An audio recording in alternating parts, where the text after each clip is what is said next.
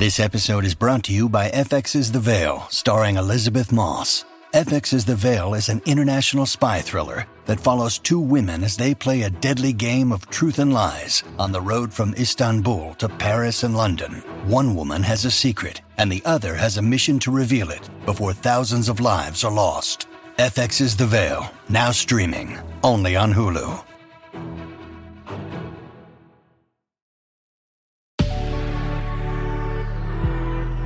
Good risings. I'm Jackie.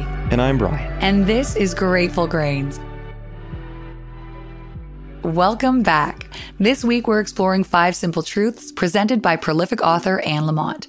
Things she's almost certain of. We got it started Monday with all truth is a paradox. Tuesday we looked into the idea that everyone is broken. Yesterday we talked do and do again. And today we're moving into the fact that success does not heal. In her conversation about life's truths, Anne Lamott calls on knowledge of her own industry in a way that translates across all walks of life and experiences. Yesterday, we discussed her thoughts on achievement, having explained that every writer you know writes really terrible first drafts, but they keep their butt in the chair. That's the secret of life. That's probably the main difference between you and them. They just do it. They do it by prearrangement with themselves. They do it as a debt of honor. They tell stories that come through them one day at a time, little by little. Today, we're taking a closer look at the difference between working towards our goals and depending on success to complete us. So often in life, we leave our better days for tomorrow, assuming that once we've reached our goal, once we've accomplished this one thing or that one thing, we'll be content. Anne shares that her experience has been quite the opposite, that any major success is something to be overcome rather than looked forward to. She explains publication and temporary creative success are something you have to recover from. They kill as many people as not. They will hurt, damage, and change you in ways you cannot imagine. The most degraded and evil people she's ever known are male writers who've had huge bestsellers.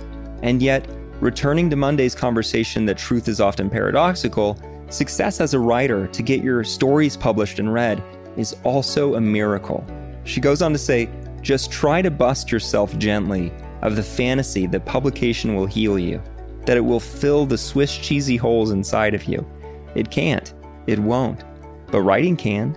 So can singing in a choir or bluegrass band. So can painting community murals, or birding, or fostering old dogs that no one else will. All this to say, success presents a new set of problems most people are encountering for the very first time. It's not the same everyday troubles.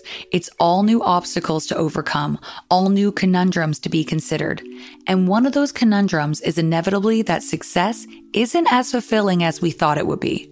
Anne puts it perfectly when she explains, there is almost nothing outside of you that will help you in any kind of lasting way, unless you're waiting for an organ. You can't buy, achieve, or date serenity and peace of mind. This is the most horrible truth, and so I resent it, but it's an inside job. So the work to do now in pursuit of those goals and ambitions is to understand that these journeys of accomplishment will never become our ultimate fulfillment.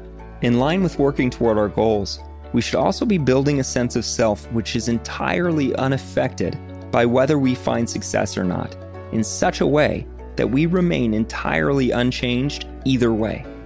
Today's conversation is similar to Tuesday's in that we're exploring the idea that our own personal growth inwardly has to be our primary focus. Like Anne says, while fixing and saving and trying to rescue is futile, radical self-care is quantum, and it radiates out from you into the atmosphere like a little fresh air. It's a huge gift to the world. Being full of affection for one's goofy, self-centered, cranky, annoying self is home. It's where world peace begins.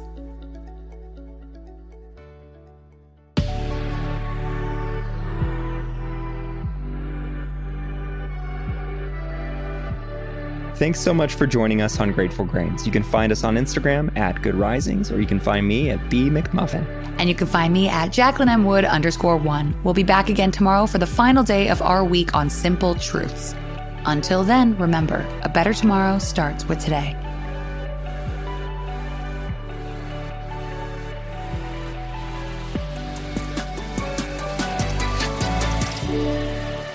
Good Risings is presented by Cavalry Audio. Our kids have said to us since we moved to Minnesota, we are far more active than we've ever been anywhere else we've ever lived. Moving to Minnesota opened up a lot of doors for us. Just this overall sense of community and of the values that, Minnesotans have. It's a real accepting, loving community, especially with 2 young kids. See why CNBC ranks Minnesota number 4 best state to live and work. A great place to work, an even better place to live. ExploreMinnesota.com/live.